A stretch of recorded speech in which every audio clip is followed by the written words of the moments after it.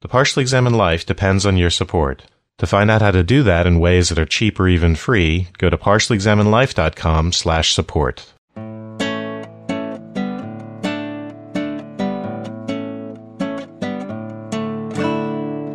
You're listening to The Partially Examined Life, a podcast by some guys who at one point set on doing philosophy for a living, but then thought better of it. Our question for episode 207 is something like, what is aesthetic taste?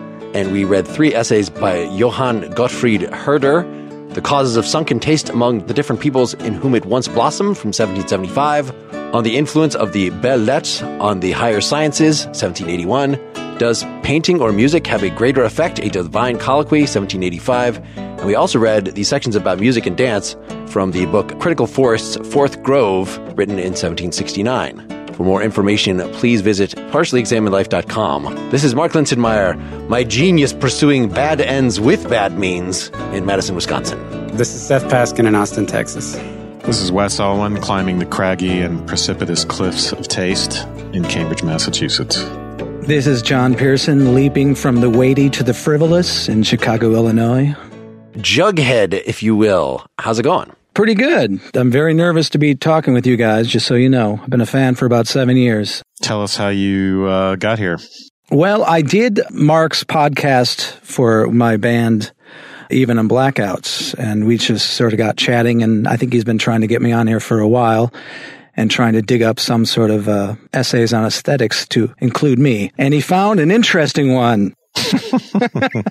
Yes, the two things were coincident. You're our third kind of rock star guest that we've had on here, and I try to look for practitioners when we come back to aesthetics, if possible, since I want to have people that have really dipped their noses in this kind of stuff, in the practice of it.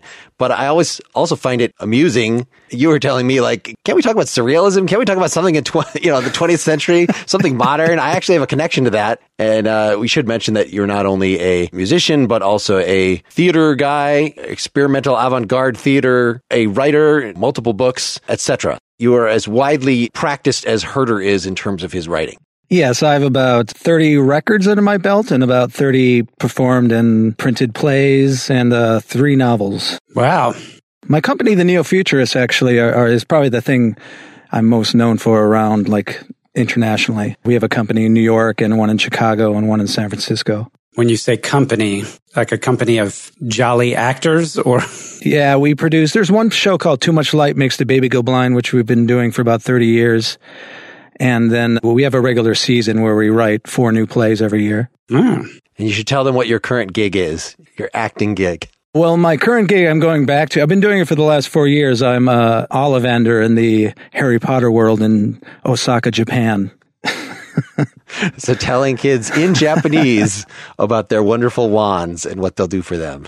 Yeah, I had to learn Japanese and just thrown into it. We were the first cast that did it in Japanese. And it's a one-on-one experience, too. So I have to pick a kid out from an audience and start talking Japanese to them.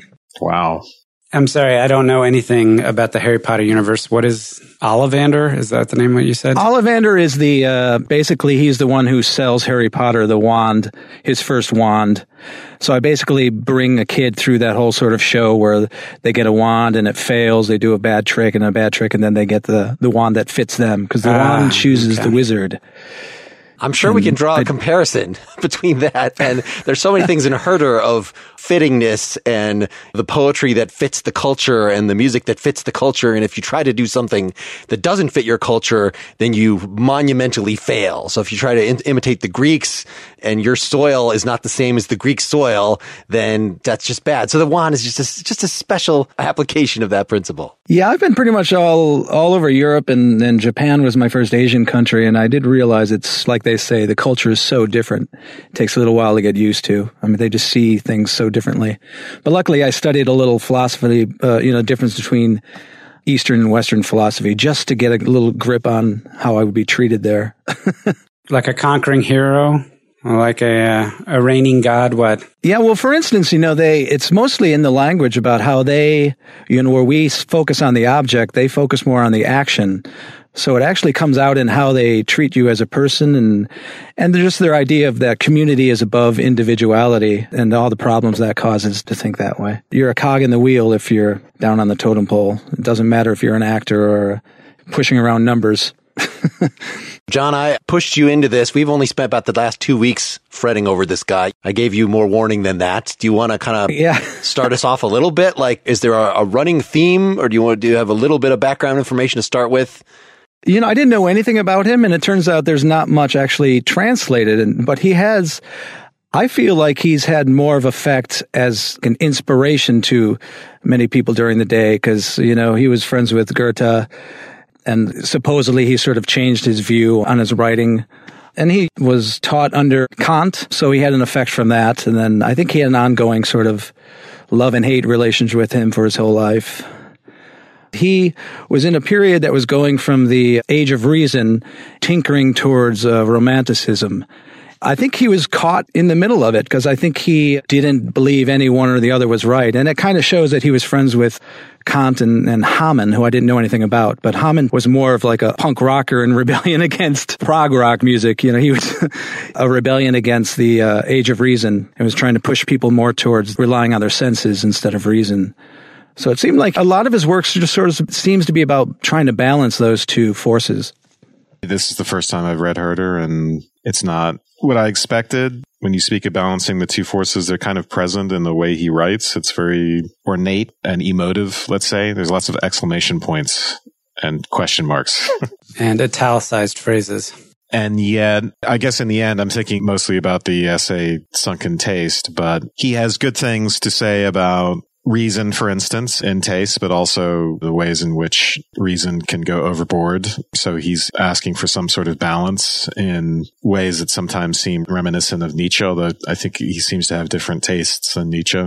And he also has a very interesting idea ultimately about the grounding of taste and sort of the vital public concerns of a people or a culture. So anyway, it's not what I expected from, you know, hey, this guy was a student of Kant. That's just not what I came into this. And I think you put it perfectly, John, with this sort of is in transition to romanticism, but it's not a rejection of reason per se. It's really hard to describe Herder until you've looked at him. Stylistically, the word I would use is lively. And again, we don't know how much is this translation. I would love to look at the German if I could still read it as well as I used to. But the prose is poppin'. It's lively. It has energy. It moves itself forward. And he's witty and adroit in a turn of phrase and not afraid to level criticisms and pass judgment, but not in an overbearing, obnoxious way. And so I liked that it was not a tedious slog. But he's making constant reference to the past. I mean, I think one of the things that's a kind of a key, especially in the essay that Wes mentioned, is this callback to historical epochs. And he even suggests he's going to do a survey of the entire history of taste in the West. And the themes I saw coming out of this were there's a tension between the creative force of genius and reason. And there's this notion that reason itself is not sufficient. There needs to be some kind of compelling creative energy to move things forward, that reason is not sufficient, that knowledge just for the sake of utility, knowledge for the sake of utility isn't knowledge really at all. There has to be the freedom to explore creatively inside of an epistemic structure, but also the last thing that kind of came out to me was this tension between his kind of reverence and call to go back to the Greeks. Like, we have to go back to the ancients, and yet each age has its own taste. Each age can, I should say, have its own taste, assuming that the seeds and the fruits and the environment and the politics and the social and yada, yada, yada all come together in the right way. So we can talk about what he characterizes like the Roman taste versus the Greek taste. I thought that was a really interesting thing. Yeah, we should start with the causes of sunken taste among the different peoples in whom it once blossomed. Just before we do that, so the reason I picked this author is just because I had an aesthetics lecture as an undergrad, and we read some short thing by him. I cannot for the life of me remember exactly which it was. I didn't particularly recognize it among these things, but I found this collection, Selected Writings on Aesthetics, from Gregory Moore. So he's the translator. He gives about a 30-page introduction, which is what I used to figure out like what of this massive 400-page tome, what we should try to take on. And so the sunken taste and the belles lettres, in other words, pretty words on the higher sciences, they weren't written right next to each other, but more describes them as they could be companion pieces. So one is about why is there good taste in certain eras? And then why does that inevitably decay? We had a similar thing in Nietzsche's The Birth of Tragedy, where he talks about how early tragedy, Sophocles, and before that Homer, how those are so awesome. And by the time you get to Euripides, like things have really gone downhill. And so we get a similar account here. One of the things I did remember, I think from Herder from this aesthetics course, is just him talking about genius. And I actually thought Herder was a straight up romantic. And so we had never had an episode on genius before. And that sunken taste thing does address. Apparently genius very often was a big topic of discussion in Germany around aesthetics at this time. And one of the things I got out of the intro that I had no idea was just that aesthetics was probably a more important part of philosophy in this time in history and in this country than anywhere else. It's very peripheral as far as our coverage of it on this podcast. It's like once a year or less. And that's mostly just because I really would like to do more of it. But here, this is really, as we'll get into it, this was kind of seen as somehow set up. I guess we saw this. There's a Combat and Classics episode that Dylan and Wes appeared on Rousseau's Discourse on the Arts and Sciences. So that's one of the things that Herder is reacting to. I don't know how much he specifically talked about taste in there, but there was definitely a big concern with artistic education, how that relates to overall education, right? And parts of these essays that we're going to get into sound very much like the Alan Bloom that we just covered this year in terms of... I thought of the same thing. I thought about Mill, Alan Bloom, Lucretius. Yeah, it's so funny just to see something that could have come right out of Alan Bloom's pen from 1785 or something. Crazy. I know that usually you want to stick to the text, but not really talk about the history around it. But I think all of his writing is all over the place. It's about the history. It's about anthropology. So I was confused about Germany at that time. And the little I know is that they were all like these independent states and they were trying to nationalize more. So I think that's a little bit of good information for him because he felt like that Herder didn't feel like they had any natural culture or any arts of their own. They were going through a dry period. All they had was philosophers. So I think a lot of his work was to try to invigorate the creativity, sort of the nationalizing of Germany. Oh, but what philosophers they had, John. What philosophers they have. Well, there's also Goethe and Schiller and, Beethoven. So yeah, I was just looking, Critique of Pure Reason, Kant's came out 1781. And the stuff that we just covered on the Enlightenment, his What is Enlightenment essay and the one by Moses Mendelssohn were from 1784. So right, just overlapping, right? This is 1770s. Yeah, the Sunken Taste is 1775. Kant hasn't written his third critique. The way that Moore tells this story is that Kant's third critique, his assessment of artistic value and his way of talking about art just completely blasted it was so popular. He was already such an established figure that it really redefined how these things are talked about. So Herder was definitely, even though he was familiar with Kant and reacting to part of what Kant had written, he hadn't got to that point of spelling out that particular theory about, beauty is the disinterested appreciation. At the same time, you can see in Herder some things that are just directly against that. Just the whole concern with aesthetic education and moral education is how those are kind of one and the same thing. We should say Herder was a Lutheran minister. So that's going to be lurking in the background. The origin of music, for instance, we'll get in as in basically screaming. Like that's the first music, is people emitting cries of pain. There's a lot of weird stuff in here.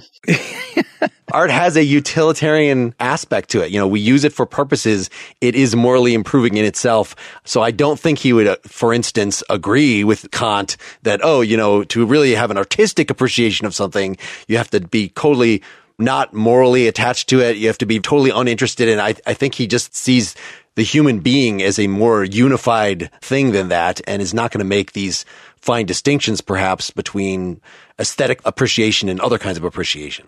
Yeah, we used to say when we're saying disinterest here, meaning a non-appetitive relationship to the art object, right? So as in the painting of the apple does not induce the appetitive desire that you would get if you wanted to eat a real apple.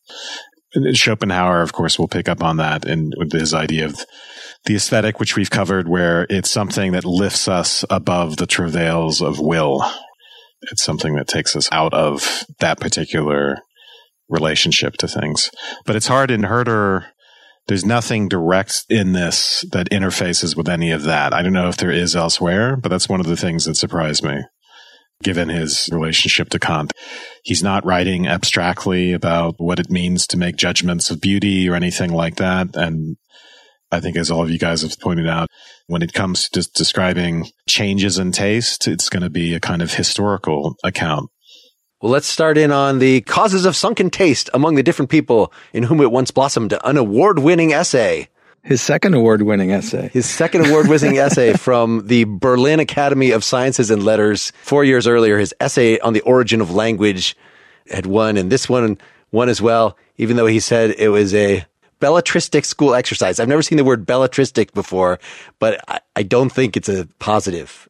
No, I read something about a little bit later about the ballets, and eventually it became known as what we would call like our pop culture, sort of, but I think he's using it more to mean literature. We'll get into that here. There's like a higher and a lower literature, but... Well, just that he was writing this as an exercise to him. His opinion on belles lettres is complicated, as we'll see in the next essay, though. You can write finely and artistically and still do it about things of substance. Let's just put it that way. Mm-hmm. And as the editor-translator Moore says, this was in part a reaction to Rousseau's Discourse on the Arts and Sciences. That was from 1750, right? This is 1775. No, it's funny that really the aesthetics was invented as its own genre of philosophy in this period, apparently. Yeah, Baumgarten, he read a lot of him, which was, I think, just earlier in the 18th century, yeah. I don't know, I'm going to throw these names out here, I don't even know, but just from reading it, there was a man before him, Wolff, who was about everything is cognitive, and then Baumgarten was rebelling against him, saying that there is a sense language and a cognitive language, and then I think Herder was shooting off of that. Right. Yeah. So that's kind of, as you were saying, him balancing the two, and that this is going to be an overall way of understanding him, balancing the senses with reason throughout all these essays. This one in particular, so Rousseau was one of the first people, I guess, to attack the idea that the good taste that arts brings was a good thing for society. And the reason I'm saying aesthetics was not its own discipline is because issues of taste sort of extended over just what should your manners be. It was very hard to distinguish good manners from good music. It's strangely enough that these were inevitably, well, you can just think back to Plato, that Plato is evaluating music in terms of, which modes were likely to make you weak and enervated and which ones were likely to stir up your spirits. Something that Bloom picks up on to condemn rock and roll. Yeah. Yes. So I thought Rousseau had kind of, something in that general tradition. For Rousseau, civilization in general sucks. He has a lot of bad things to say about it, including the arts and sciences. So he's trying to be provocative and saying how the arts and sciences had made things worse. Whereas Herder is going to respond more or less to that in these two essays by kind of taking the older position.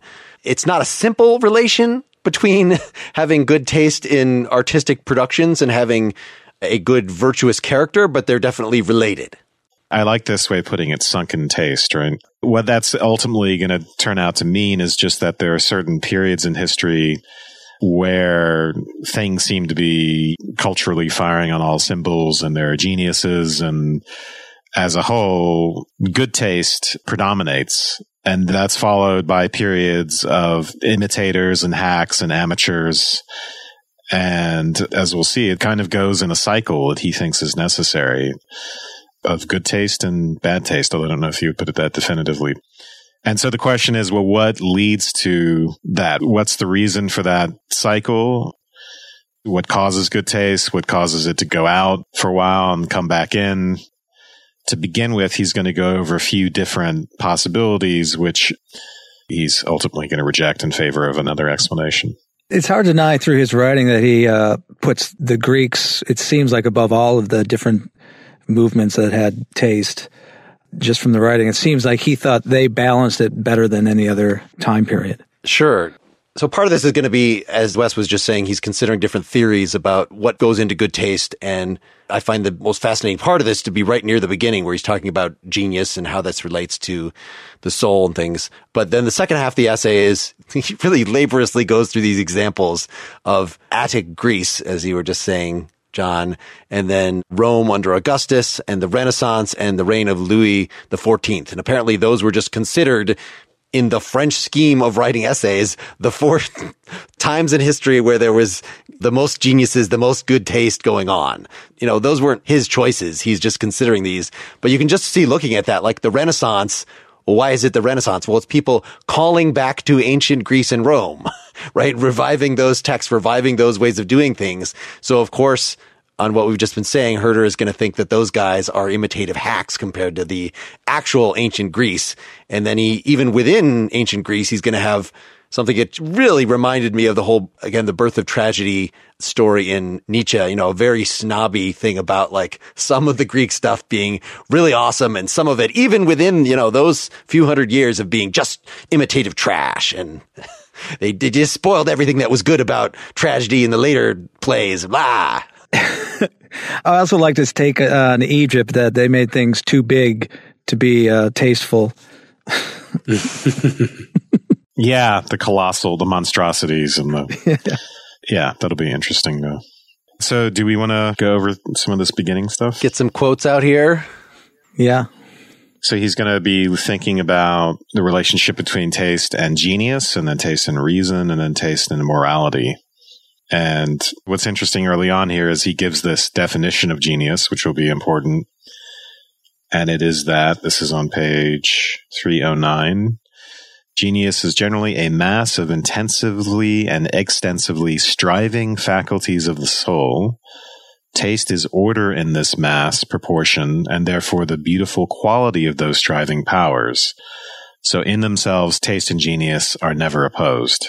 Yeah, so that's supposed to be directly arguing against some other unnamed person's position that genius was very much touted in German society at the time as being opposed to the simple taste that all the aristocrats claim to have taste. And that's just something, there's something small and petty about that. Whereas genius was, you know, individuals, was Beethoven producing this awesome thing. Yeah, he talks in one place about newer generation coming along and saying, look, we're doing all this dangerous, innovative stuff. And you're just a bunch of old people lying in bed. That's what I refer to in my opening. And yeah, it's not as simple as that. So let's just look a little more closely. Genius is a mass of intensively and extensively striving faculties of the soul. So in other words, genius is a natural thing within individuals. It's just them being really energetic and creative. Taste is order in this mass, proportion, therefore the beautiful quality of those striving powers. So you can see right there that kind of genius is the creative part and taste is the editing part. And of course, those don't necessarily have to take place in the same person. A real genius is hopefully going to have taste in order to sculpt his or her creations such that they will stand the test of time. But that's not necessarily the case. There's ways that geniuses, as he spells out in here, can go wrong.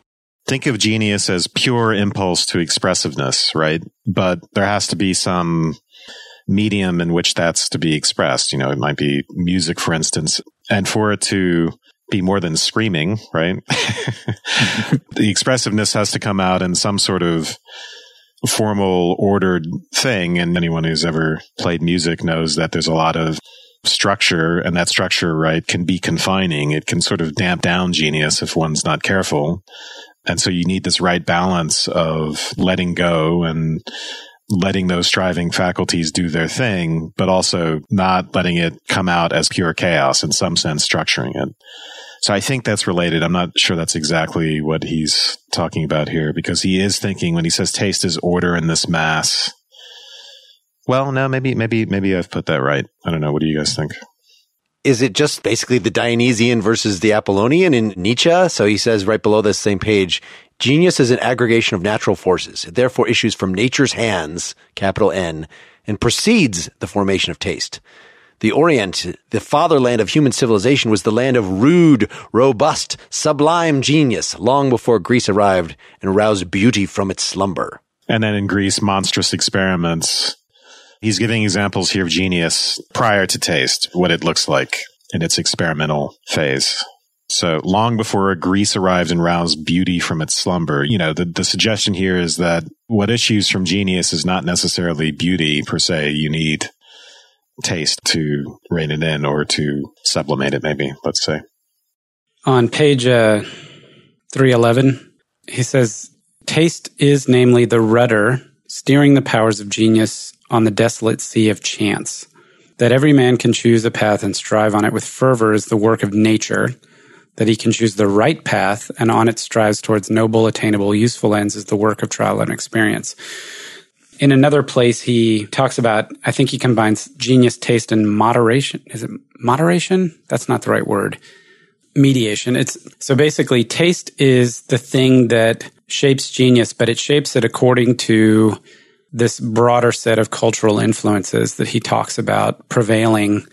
And those cultural influences reflect two things, a kind of balance in a series of virtues that exist in the society and, the virtues and the balance between them.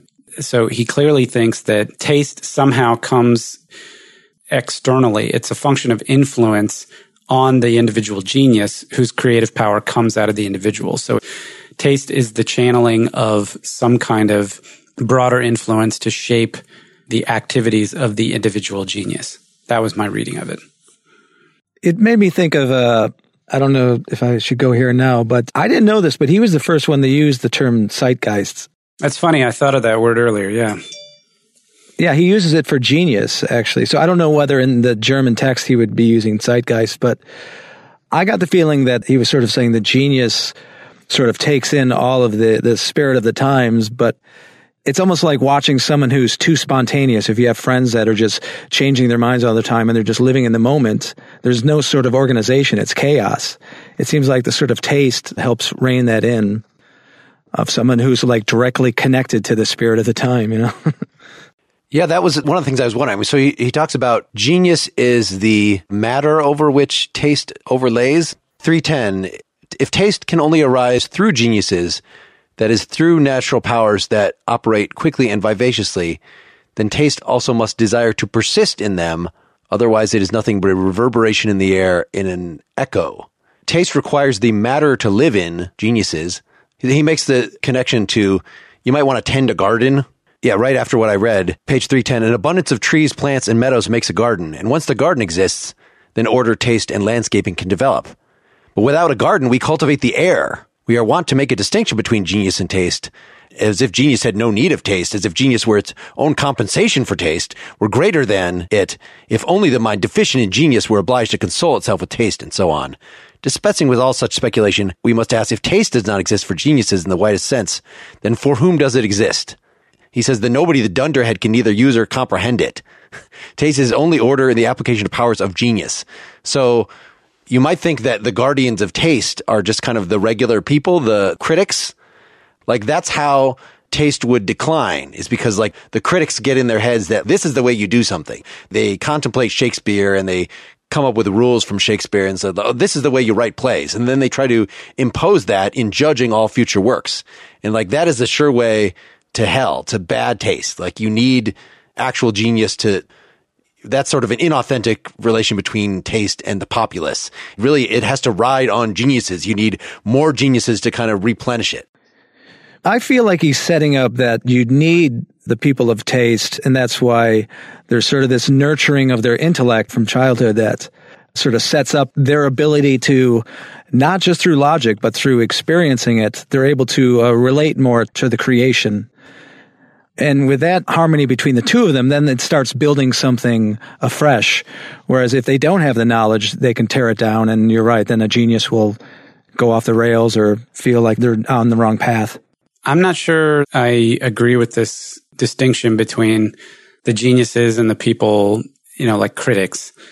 My read of this is that he's essentially saying that genius and taste are so intimately related that only geniuses have use of taste and only geniuses can corrupt taste, that everybody else is just a spectator.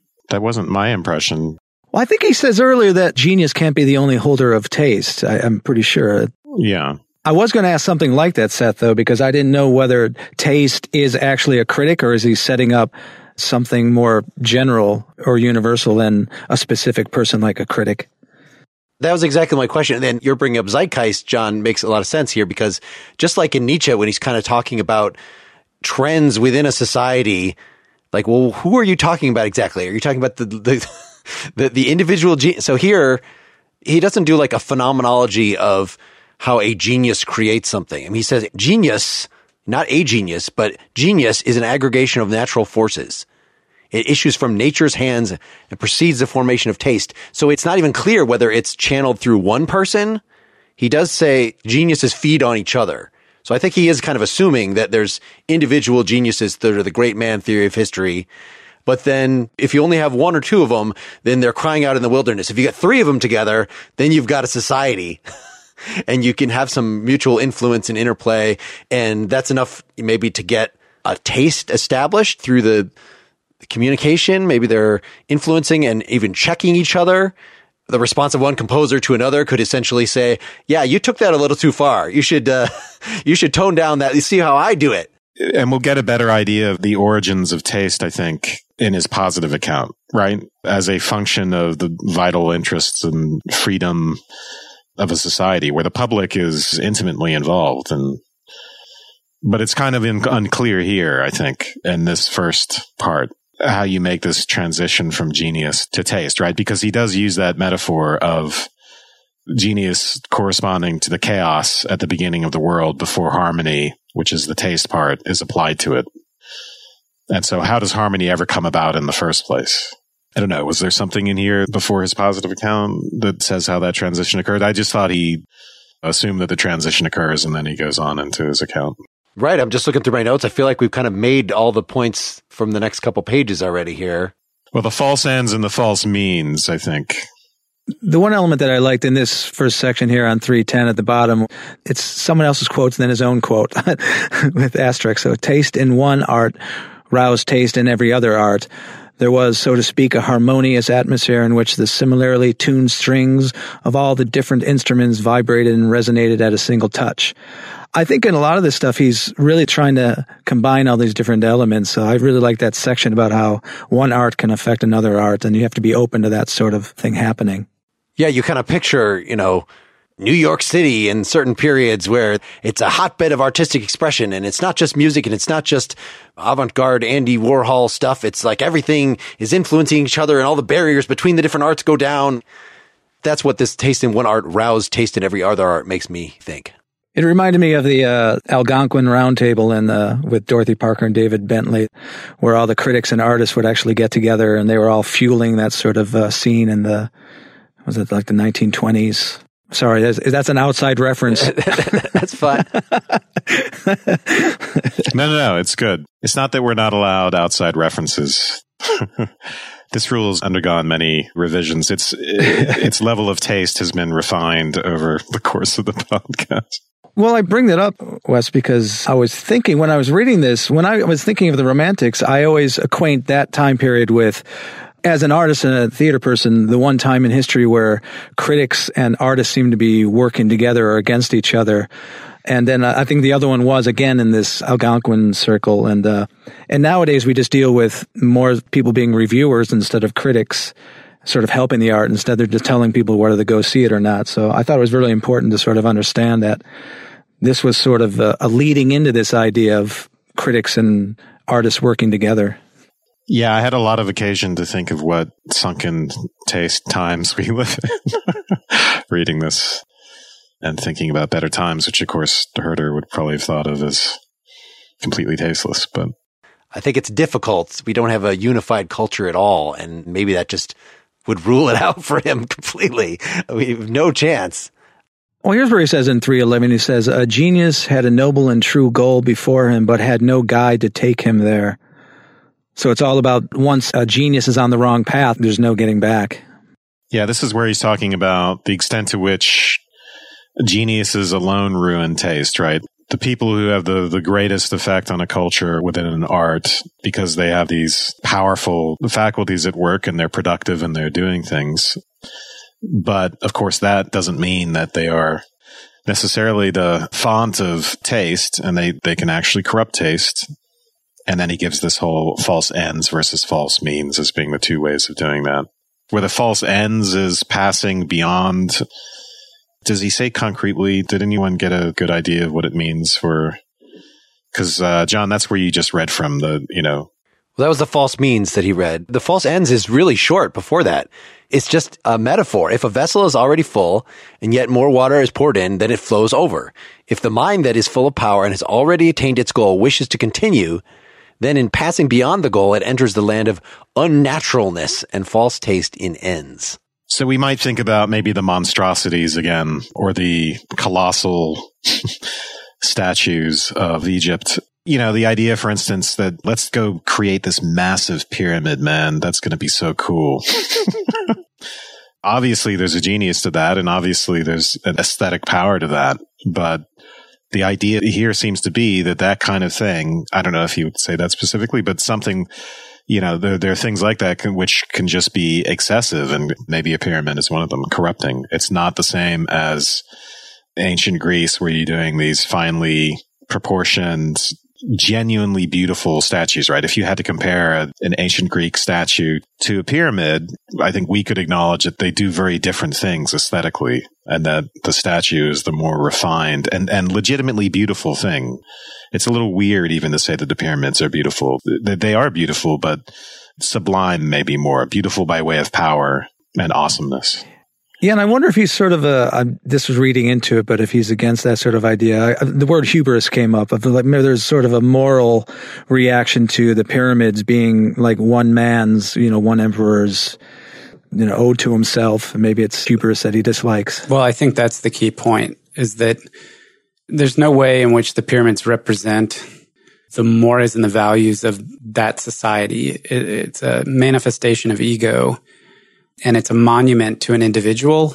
And I think maybe that's one of the issues with Greek culture, is that the Greek governmental system obviously was not, it doesn't necessarily have to be democratic, but when he talks about Rome, he mentions how Rome develops its own taste. He doesn't consider it as compelling or as noble and as worthy of study, I guess, as the Greeks, but it only persists as long as Rome is a republic.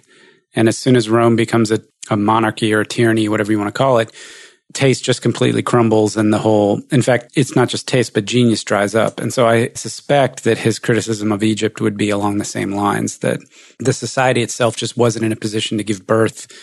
Taste in that respect was elite, aristocratic, and what have you, which has its own aesthetic. But ultimately, you want to talk about something that contains within it the seeds of its own destruction, which I don't think we've touched on too much yet, but that would clearly be an example of that. Yeah, we'll find out that taste definitely cannot be simply the confines of the court, and it has to reflect in a way the aspirations of a people, of a polis, maybe even.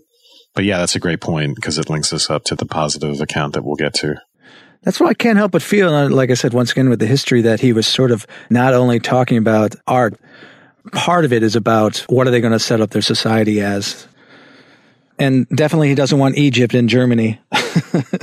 No, but again, the style and translation at least is so kind of light that it's hard to say, but he's making a very serious point about the fact that culture and society is cyclical.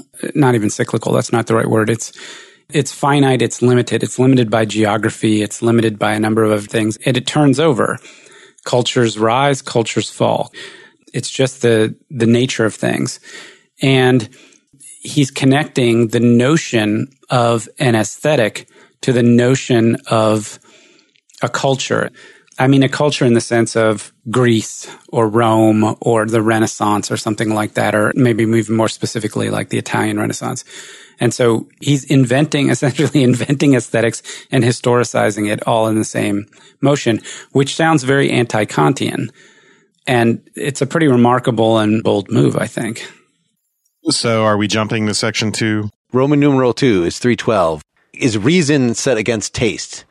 And you can just imagine, given the definition he's just given of taste being the moderating thing against genius, then no, of course, reason is not going to be opposite taste. In fact, reason is kind of like if you're doing architecture, you would have to employ a lot of reason to make sure your building doesn't collapse. And that's kind of part and parcel of making sure that your piece of art is internally coherent. Like the things that make something beautiful, that make something tasteful, you could point at them, whenever people say, oh, I see the essence of geometry in this or whatever, they're pointing at something that would have been included using reason, not just based on inspiration, say. Yeah. And I think it's kind of clear why someone would think that reason is set against taste, as in making things arid and bleaching them of their passion and their artistic quality or something like that. Or having the feeling that it's really hard to be creative when you're in that rational mode. But yeah, once again, he's thinking of these two things working together. So he's thinking of the nobler the genius, the more he must show accurate, comprehensive reason in the most rapid firestorm of activity and sensation. So in a way, the more genius there is, right? The more rapid firestorm there is, the more potential for chaos. And so the more you need something to order it and structure it. And once again, I think of music where, you could be really letting yourself go. You could be even improvising, but still caught up within a certain kind of structure, which you've learned by habit, right? You've internalized by habit. And without that, again, it could just be something like the screaming or just something so purely emotive and chaotic that it doesn't even rise to the level of what we might think of as the aesthetic. On 313, I really like this section because a difference between true reason and pure reason.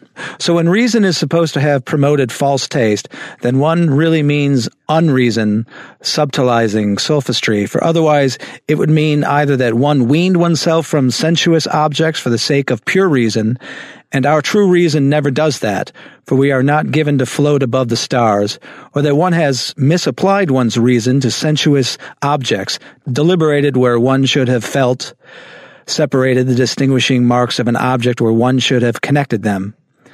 I just like this idea of pure reason. I think another important background of him is that pretty much everything he does is about being an empiricist. He wants there to have to be sensual stimuli. So he's going to be anything that's against just pure thinking. So I think he feels that you can't get any kind of genius from just a priori ideas. Yeah, this is where some of the Kantian influence seems to come in, the sort of synthesis of empiricism and rationalism, right? And Kant's famous dictum, perception without conception is blind, conception without perception is empty. You see that in his demand for the sort of union of the sensuous, and we see this throughout these essays, that the union of the sensuous and the rational in relation to the aesthetic.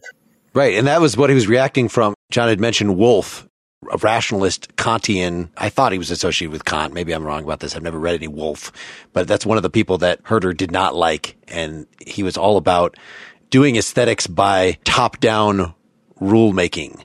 This is what beauty is. And you could come up with any number of philosophical, the beauty of music comes from geometry. This is one that he's going to take on specifically later. Like, look at how the octaves, you can measure their wavelengths and there's a mathematical relationship between them and why the triad works. And it's all because of beauty. And it's the same in architecture. And it's these regular forms. Like, that's what makes beauty. And if you just have a rule like that, even if you got it from sensation in the first place and then just apply it uniformly to then condemn things that don't follow it, like that's what I was referring to as the pernicious work of a critic, though he does not actually make that.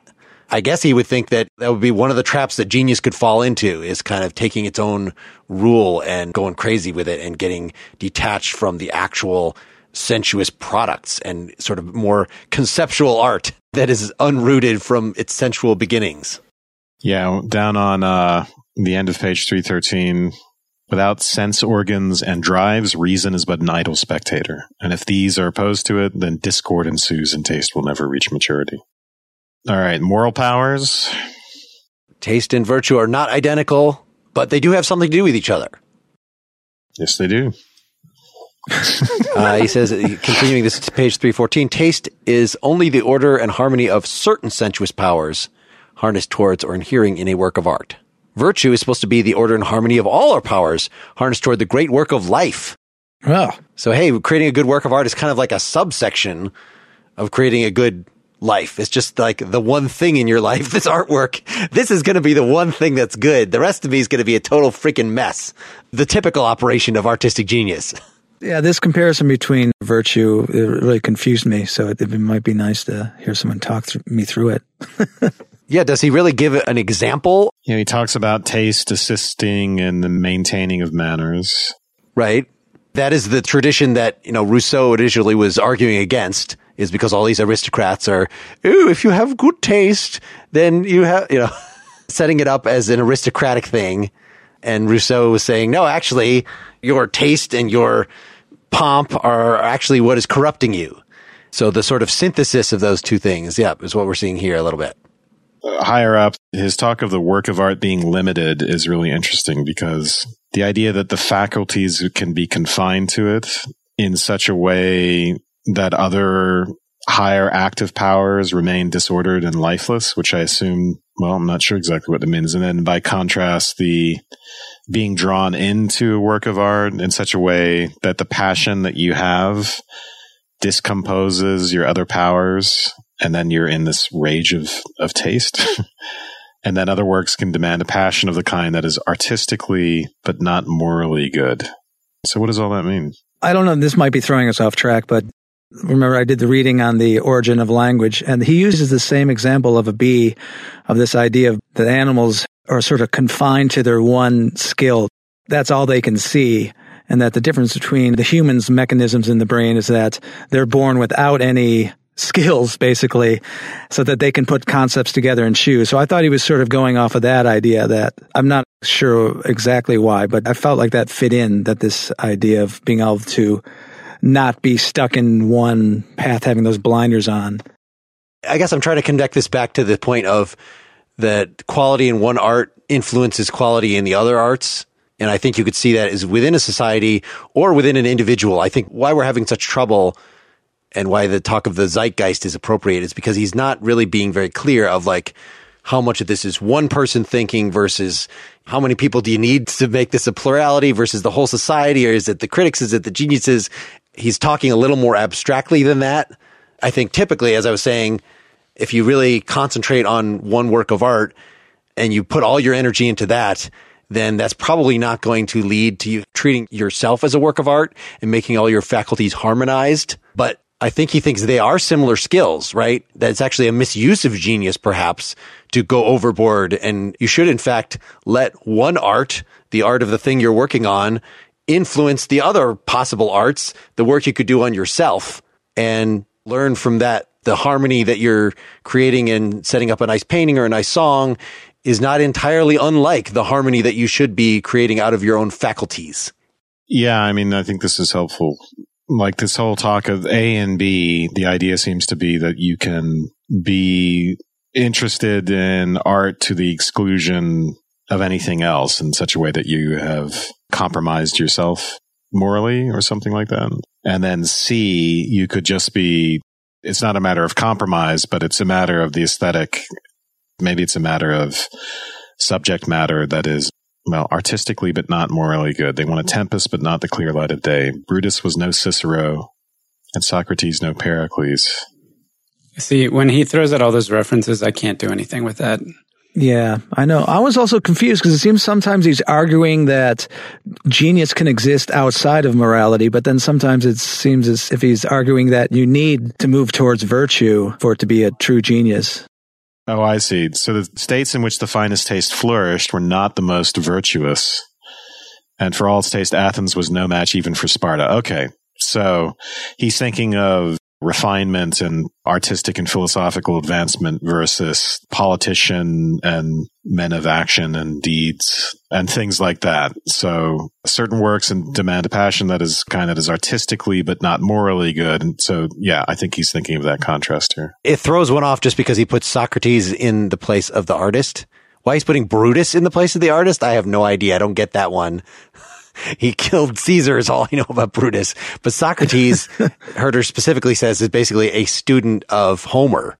He considers the philosophy of the sort Socrates was doing and art to be kind of one in the same endeavor for whatever reason, and not that Socrates is on the side of the politician, the person bringing order to a society. Do you not agree with that interpretation? Isn't the thread still here that like this is where we're looking to try to understand, where he's like, oh, taste and genius are separate. No, they're not. Oh, reason and taste are opposed, or reason is often set against taste, and some think they know how. The former has contributed to the decline of the latter. This is just false and confused. And then in this section 3, he's saying, well, now we're going to look at moral powers, and it is claimed that now devoutness must entail good taste, and now corrupt taste brings with it godlessness. With what justification? So all he's trying to say is that reason is not opposed to taste, genius is not opposed to taste, virtue is not opposed to taste. And it's not like there's any one-to-one correlation between those things. Well, lack of virtue is not necessarily opposed to taste. So, right, corrupt taste brings with it godlessness, and so... Correct. There's not a one-to-one correlation where you can have taste without genius and genius without taste. Nope. Reason can corrupt taste because reason is about, nope. You have to have virtue in order to have taste. Nope. This is basically, that's what this whole section is about. He then modifies that to say, yes, you could use that as a model to cultivate the soul and one's whole life to taste, and that would be virtue, as he puts it. Art, in a way, is adjacent to morality, but this entailment, this back and forth entailment doesn't hold. So, and then he goes on into the manner stuff, and that's one of the ways in which they're adjacent. That's telling, but I want to just circle back for 1 second about this, is that we talked about taste being the rudder, right? Genius is the creative power, taste is the rudder. Then he uses the term reason, but I would love to go back to the German because it feels to me like it's more about judgment. And we have to think about probably a historical section and what Herder knew or didn't know. He's not talking about a faculty of reason. And when I see that word, that's what I'm thinking, right? The faculty of reason. But I think what he's saying is there's an element of judgment in the application of the taste that comes out of the zeitgeist, right? The cultural milieu. There's an element of judgment. It's not just blind, culturally driven boundaries set on the creative power, that there's still reason being employed by and in my case, I think this is the individual genius, to shape the creative powers, to articulate the taste of the times, or to press the boundaries a little bit. And you can do that poorly or well, right? And then this, to me, about the moral powers is just separated somewhat from that previous discussion in the sense that he's just sort of, let's move on to the next thing. But where he talks about in section 2, it is undeniable that where manners are most profoundly corrupt, taste must also be corrupt, and that is perfectly natural. Taste is only a phenomenon of reason, genius, the sensuous powers, and desires.